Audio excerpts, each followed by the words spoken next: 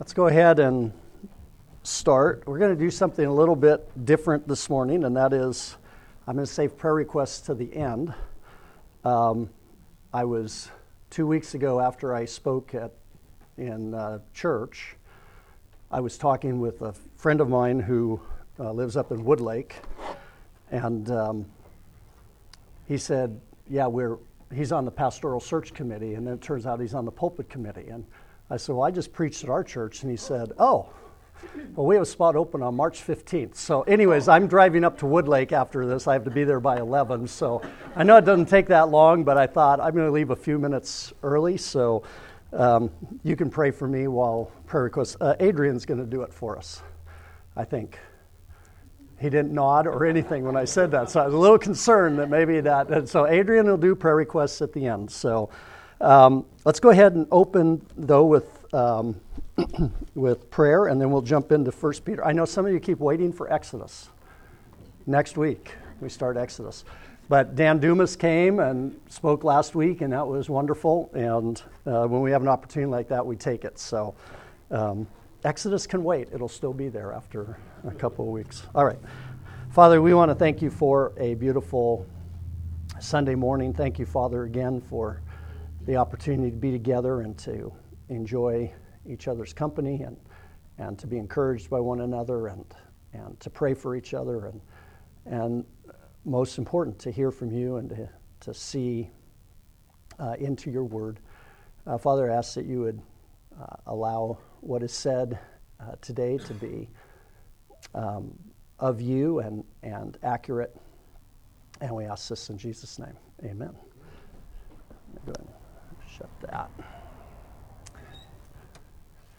April, did you want to do the roll or you want to pass it around? Okay. All right. Okay. All right. You're on. All right. We are finishing up 1 Peter this morning. There's actually two paragraphs, but the last one is the final greeting or his last little parting part, and we may not touch on that. The passage we're going to be in is 1 Peter 5, verses 6 through 11. We'll read all the way to the end, but that's the passage that we're in. We're finishing up the book. This is his parting shot.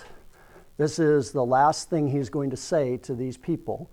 Of course, we know he writes another epistle to them, but at this point, he's concluding his argument. So it's an important section.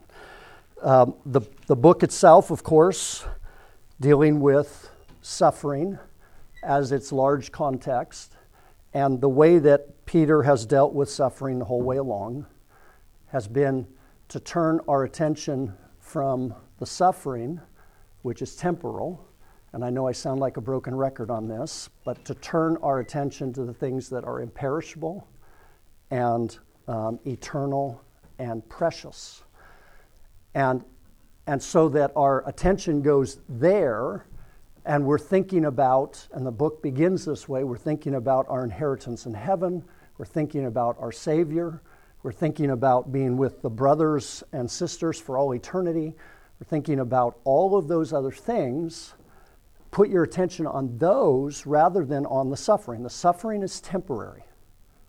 The persecution doesn't last. Put your attention on those other things. And in the meantime, live like God would want you to live. Don't live saying, well, that person did that to me, I'm going to do that to him. And that's why the passage that David Morris taught on. Don't let anyone suffer. If you're going to suffer, suffer as a Christian. And then 2 weeks ago, we got to a passage that seemed sort of out of place, but it was exhorting the elders. And then at the end of it, exhorting everybody. And I think that if the church was experiencing persecution, the unity of the church would be absolutely critical. That would be the time where the elders would have to step up, but the church would have to step up as well. Everybody would. And so there were 3 charges to elders. Elders should be eager to be an elder. You shouldn't be forced into it. Second, you shouldn't do it for greed. And I forgot to mention it last week. The classic verse on that is that Jesus says, if you're a hireling, you run away when the wolf comes, right? Hirelings don't stay around. So anybody who's in it for the money, the minute that there's a actual issue where safety might be involved, where persecution might be coming, that person's leaving. And don't do it lording it over the flock. Instead, shepherd like Jesus would have shepherded, and be humble. And in fact, that's where I want to pick up this morning, starting actually in verse 5 of 1 Peter 5, because the ending shot will be about humility. It says in verse 5, likewise, you who are younger, be subject to the elders. Clothe yourselves, all of you, with humility toward one another, for God opposes the proud, but gives grace to the humble. And we said last week that, if you're going into persecution, what you don't want is the world to be against you and God to be against you, right? Because that's what it says. God will oppose the proud. So if we're proud, now we have the world saying, well, we don't like you because you're a Christian, and God's saying, I'm opposed to you because you are not humble. This is an interesting idea. But Peter doesn't expect that of us. He expects humility, and he goes on. Verse 6. Humble yourselves, therefore, under the mighty hand of God, so that at the proper time he may exalt you, casting all your anxieties on him, because he cares for you. Be sober-minded, be watchful. Your adversary, the devil, prowls around like a roaring lion, seeking someone to devour. Resist him, firm in your faith, knowing that the same kind of sufferings are being experienced by your brotherhood throughout the world. And after you have suffered a little while, the God of all grace, who has called you to his eternal glory in Christ, will himself restore, confirm, strengthen, and establish you. To him be the dominion forever and ever. Amen. By Silvanus, a faithful brother, as I regard him, I have written briefly to you, exhorting and declaring that this is the true grace of God. Stand firm in it. She who is at Babylon, who is likewise chosen, sends you greetings, and so does Mark, my son. Greet one another with the kiss of love. Peace to all of you who are in Christ. Like I said, we probably won't get to that last paragraph, so if you have questions about it, talk to me, but there's an issue there of who is he talking about when he says that she who is in Babylon. Of course, we have to deal with the thorny issue of greeting one another with a holy kiss and why we don't do that anymore, but we'll skip that part. We're going to deal with this 6 through 11. There's actually, in this passage, there's 3 commands. And I'd like to start with those. The first one, everybody see it there, is humble yourself.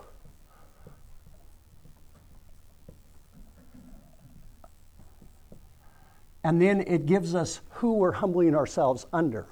So it's humble yourself under the mighty hand of God.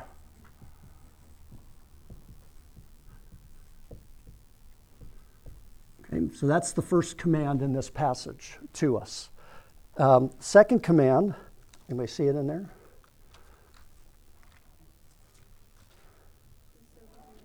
Be sober, be watchful. So humble yourself, be sober, sober-minded, and be watchful, which are similar to each other. All right? Be sober-minded, be watchful. Okay, what else? There's one more. Resist the devil, right? Resist the devil. All right?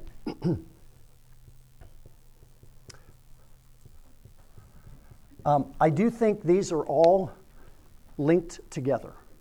I think Peter is going to pull together this idea of take your eyes off of, that's the summary of the book, take your eyes off of the persecution and put them on God. So we begin with this one, humble yourself under the mighty hand of God. And it gives reasons for that, right? Humble yourself under the mighty hand of God. Why? Because God opposes the proud and gives grace to the humble. Yeah, and that's in the verse before. But let's stick with this passage. Humble yourself, therefore, under the mighty hand of God, so that at the proper time he may exalt you.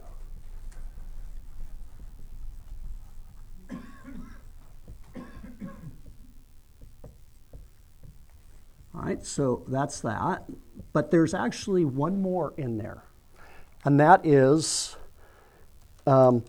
because he cares for you. Because he cares for you.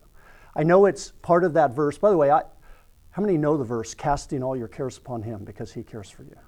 That's a Sunday school. I didn't see many hands go up. All right, that's a Sunday school verse, right?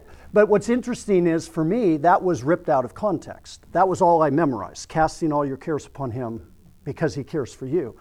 It's a wonderful verse, and it's meaningful even without this idea of humbling. But I think if we include the idea of humbling yourself, that casting all your cares upon him actually makes us understand what it means to humble.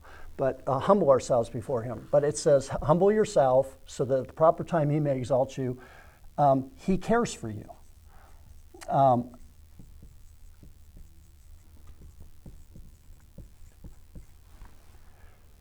We can place ourselves under the mighty hand of God because of these two things. So, to humble yourself obviously means to humble yourself under somebody is submit to their authority, to allow them to be in charge. You know, humility is not something we do easily, right? But the idea here is placing yourself completely under him, not thinking more highly of yourself, and we couldn't think of ourselves as more highly than God, right? I mean, this is God himself. Now, this phrase here, the mighty hand of God, takes us back to our Old Testament. What does the hand of God symbolize? Authority. Yeah, it symbolizes authority, certainly. It's his power. And it's his power to save, and it's his power to judge. If you go back to Exodus chapter 7, by the way, this is all through the Pentateuch, all through Exodus and Numbers and Leviticus. You can find many, many verses like this. Exodus 7, verses 4 and 5.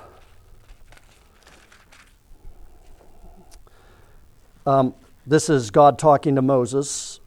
Pharaoh will not listen to you. Then I will lay my hand on Egypt and bring my hosts, my people, the children of Israel, out of the land of Egypt by great acts of judgments. The Egyptians shall know that I am the Lord when I stretch out my hand against Egypt and bring out the people of Israel from among them. In Psalms it says, God's hand is not so short that it cannot save. So we are placing ourselves under God's protection. Okay? This is the same hand that in Egypt took the Israelites and said, I'm going to judge this entire nation, and I'm going to pull you out as an entire nation. That's the mighty hand of God. The mighty hand of God is the same hand that's able to take a sinner and turn him into a saint. Okay? This is the mighty hand of God. We should humble ourselves under the mighty hand of God regardless if there's a promise there or not, right? But here's the promise. So that at the proper time he may exalt you. Okay? This is the tough part here. We understand what exalt means. What we probably don't like is that word, right? Or those two words. When is that? When is that? When is the proper time? And I would say that none of us would know what that is for any suffering that we're going through. We do know that he will exalt us eventually because we will be made like Christ.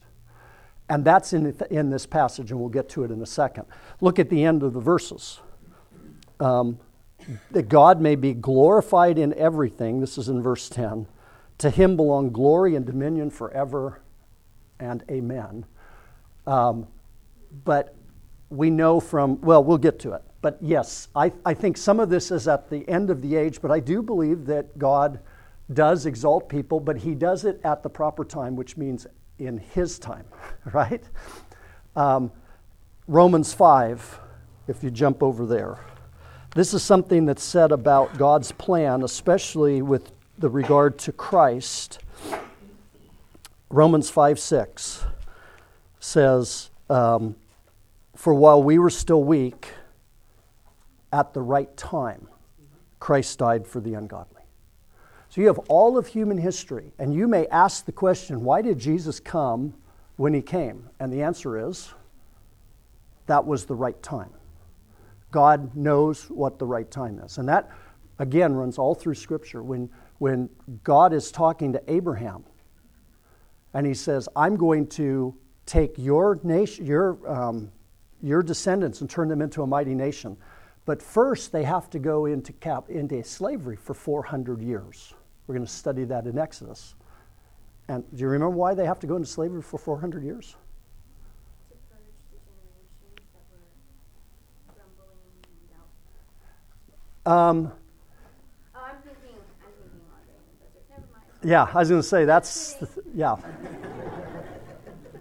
To basically grow into a nation, wasn't it? No. He gives Abraham an exact reason. And the reason is because the cup of iniquity of the Amorites is not yet full. There's a time for God. He sets up his... I asked the question, why didn't he just have Abraham be born 400 years later? I don't know, but it's his time, it's his plan. All right? And then this one here, he cares for you. Why do we humble ourselves under the mighty hand of God? Because we know our God, and our God cares for us. We're not placing ourselves under somebody who we don't trust.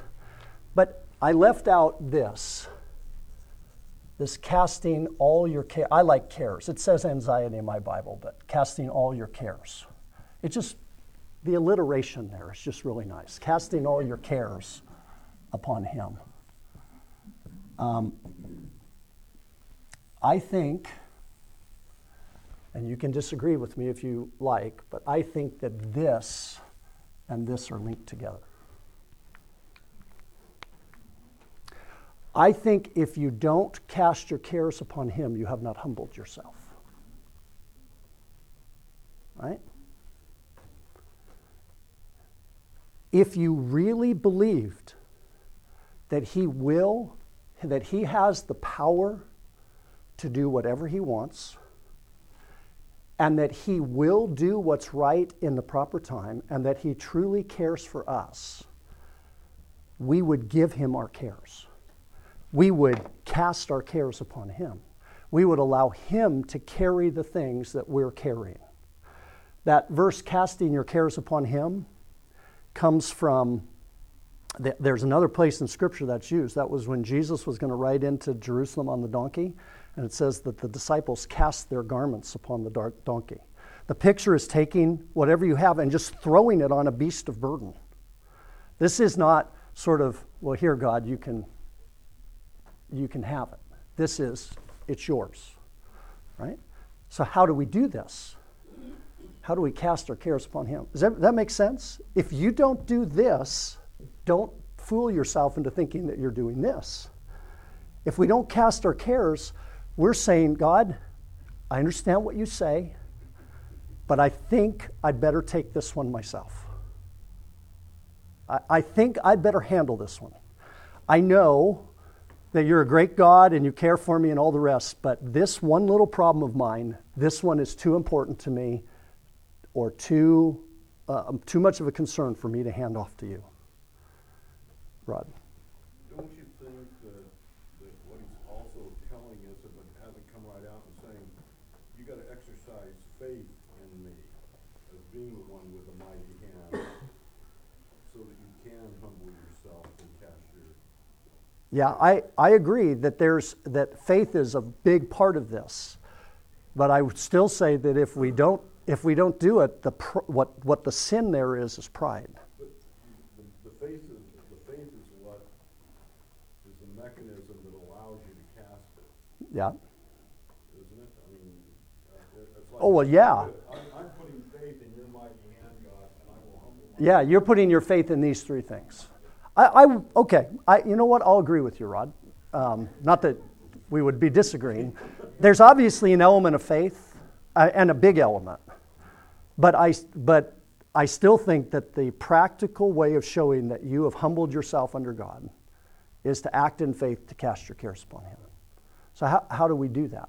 How do we cast our cares upon God? Well, I think of being anxious for nothing, but in everything with prayer and supplication, let your requests be made known before God. I think it's a matter of the will, otherwise it wouldn't be a command. Let me just make a suggestion. Take whatever anxiety it is right now that you're holding on to and just give it to God. When you go back to worrying about it, say, okay, God, I've kind of stumbled here. It's yours again. I don't know what it is because I don't know where you are. It might be your health. Maybe you're really worried right now about your health. God can be in charge of that. It doesn't mean you don't go to the doctor, right? But it means you stop worrying about it.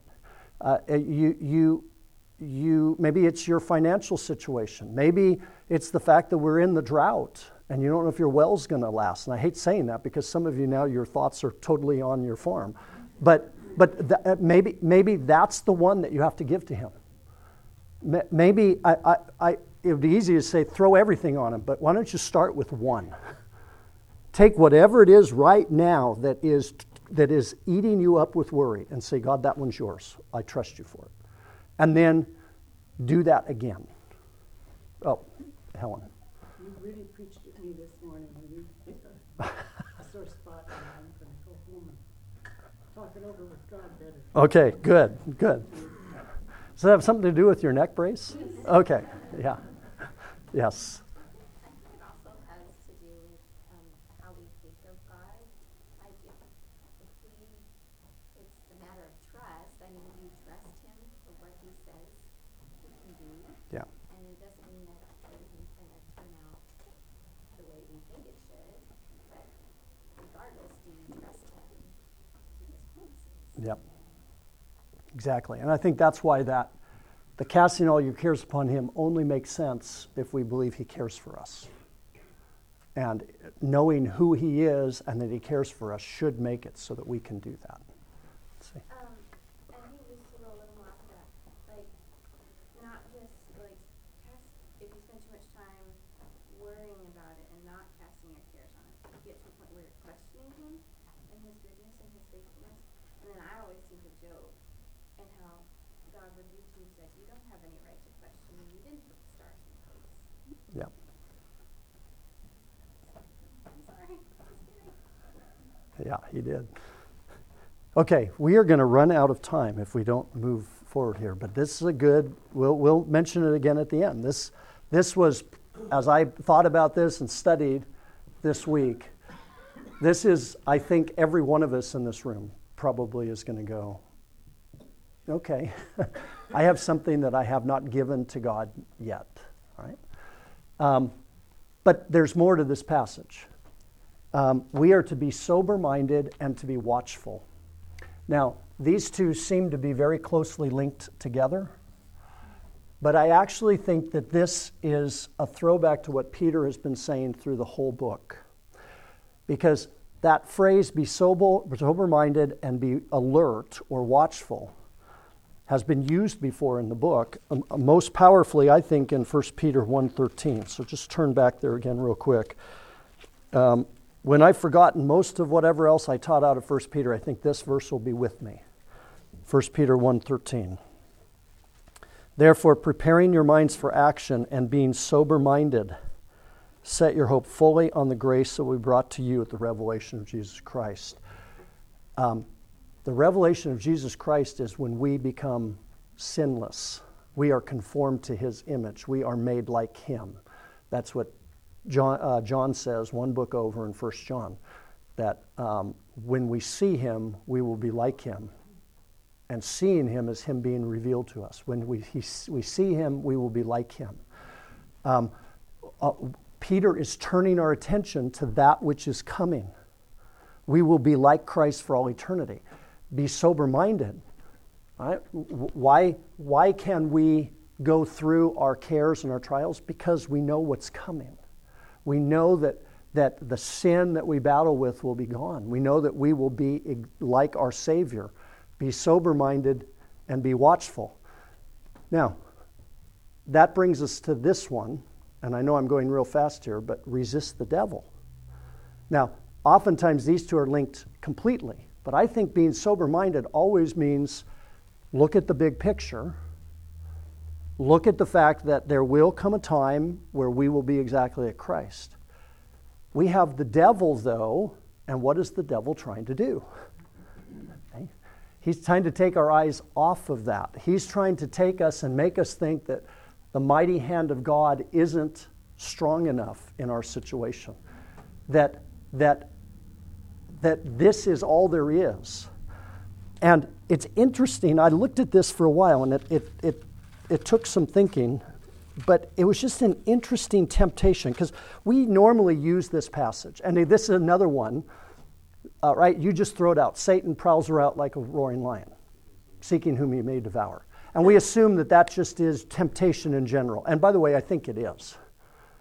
Satan does walk around like a roaring lion. He tempts us. He devours. He harms the saints. He's the accuser of the brethren. He's the hater of us. But in this passage, it's dealing with this issue of casting your cares upon the Lord, of humbling yourself under the mighty hand of God. It's dealing specifically with the issue of persecution and the suffering that we face. And so it says, resist him, firm in your faith, and what is it that Peter gives as the reason? Knowing that the same kind of sufferings are being experienced by your brothers throughout the world. So he says, resist the devil. Now, we can go to all sorts of passages on resisting the devil. Ephesians 6, put on the whole armor of God, that you may resist the devil. James says, resist the devil and he'll flee from you. And the way you resist the devil is to draw near to God. Draw near to God, resist the devil. But this, he says, resist the devil. How? Knowing others are suffering. Isn't that weird? That's how we resist the devil? Knowing that others are experiencing the same thing we are? I just thought that was kind of interesting. I think it strengthens us when we know others are going through the same thing. Okay? Yeah, so we know others are going through it, and so it strengthens us. I think Satan tempts us by convincing us that we're the only one. Right? Isn't that what everybody says? Something bad happens. What's the first comment? Why me? Well, why not you? Right? Why me? Why did this happen to me? Why did my car break down? Why did I get in this accident? Why? Whatever. I don't know if I've ever been as impressed, for those of you who went to the memorial service or the ceremony, is what they called it, for Megan, her sister. I mean, I was really impressed with all the kids who spoke. But her sister, I just thought was for a young woman to stand up and say, don't be angry with God. He had every right to do what he did. It's not our decision when somebody is born and died. She didn't say it exactly like that, but don't get angry with God. This was his decision. He had the right to do it. And you're thinking, that's an amazing thing, because normally we're saying, why did that happen to my family? And I'm sure they're asking that question. I'm sure they are. I know they are. And yet, it's the trick of the devil to say, this is unique to you.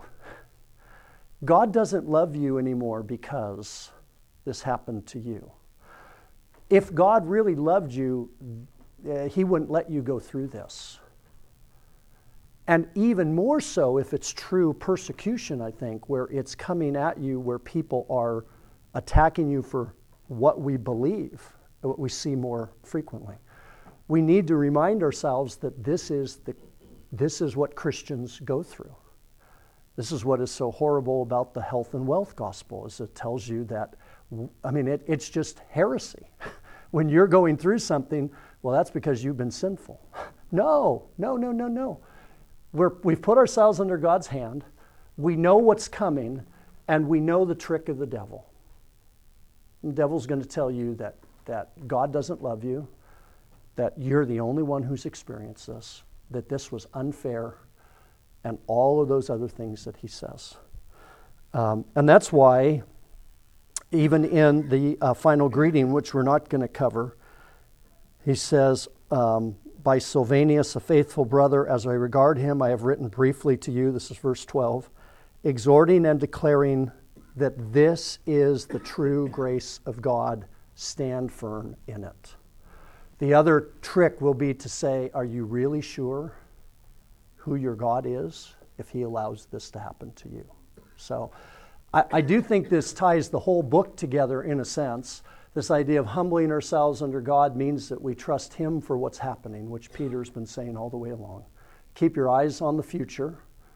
Be sober-minded, be watchful. Watch out for the devil because he's going to keep telling you these things are happening just to you. But ultimately, humble ourselves under the mighty hand of God. Cast our cares upon him. So, I need to be going, but Rod has a question, so if I'm late, Rod, it's going to be your fault. Don't you think that we might have a wrong thought of hiding ourselves under the mighty hand of God? I mean, if you look at that as it says, it's like a fortress. We're running into a fortress. Yeah. But I think that mighty hand of God becomes more of an internal strength that's provided for all of the things that can happen to us in suffering. Yeah. So it isn't necessarily he's going to take and protect us from the events that are going to come at us as in a fortress, but he's going to give us the internal strength to be humble under his hand, to understand that he cares for us even though we're going through that. So, yeah. Well, yeah, certainly it's something that is internal. We're not going to... I mean, David talks about that, that I run to the rock that is higher than I, and he hides me in the cleft of the rock. And we're looking at God's protection for our lives. He's not going to eliminate the trial. He's going to strengthen us in the trial. Yeah. But I do think if we find ourselves not casting our cares upon him, then we haven't really humbled ourselves under him, and then we're going to find that we're going through the trial by ourselves. Now is when Satan becomes even more powerful, because he's going to convince you that this was something that if God was just a little bit, cared for you a little more, if he was a little stronger, if he knew a little bit better, I mean, we wouldn't verbalize those things, but that's what we're thinking, then this wouldn't be happening to you. And it's because we haven't humbled ourselves under his mighty hand. So, all right. Let me go ahead and close in prayer, and then we'll take prayer requests.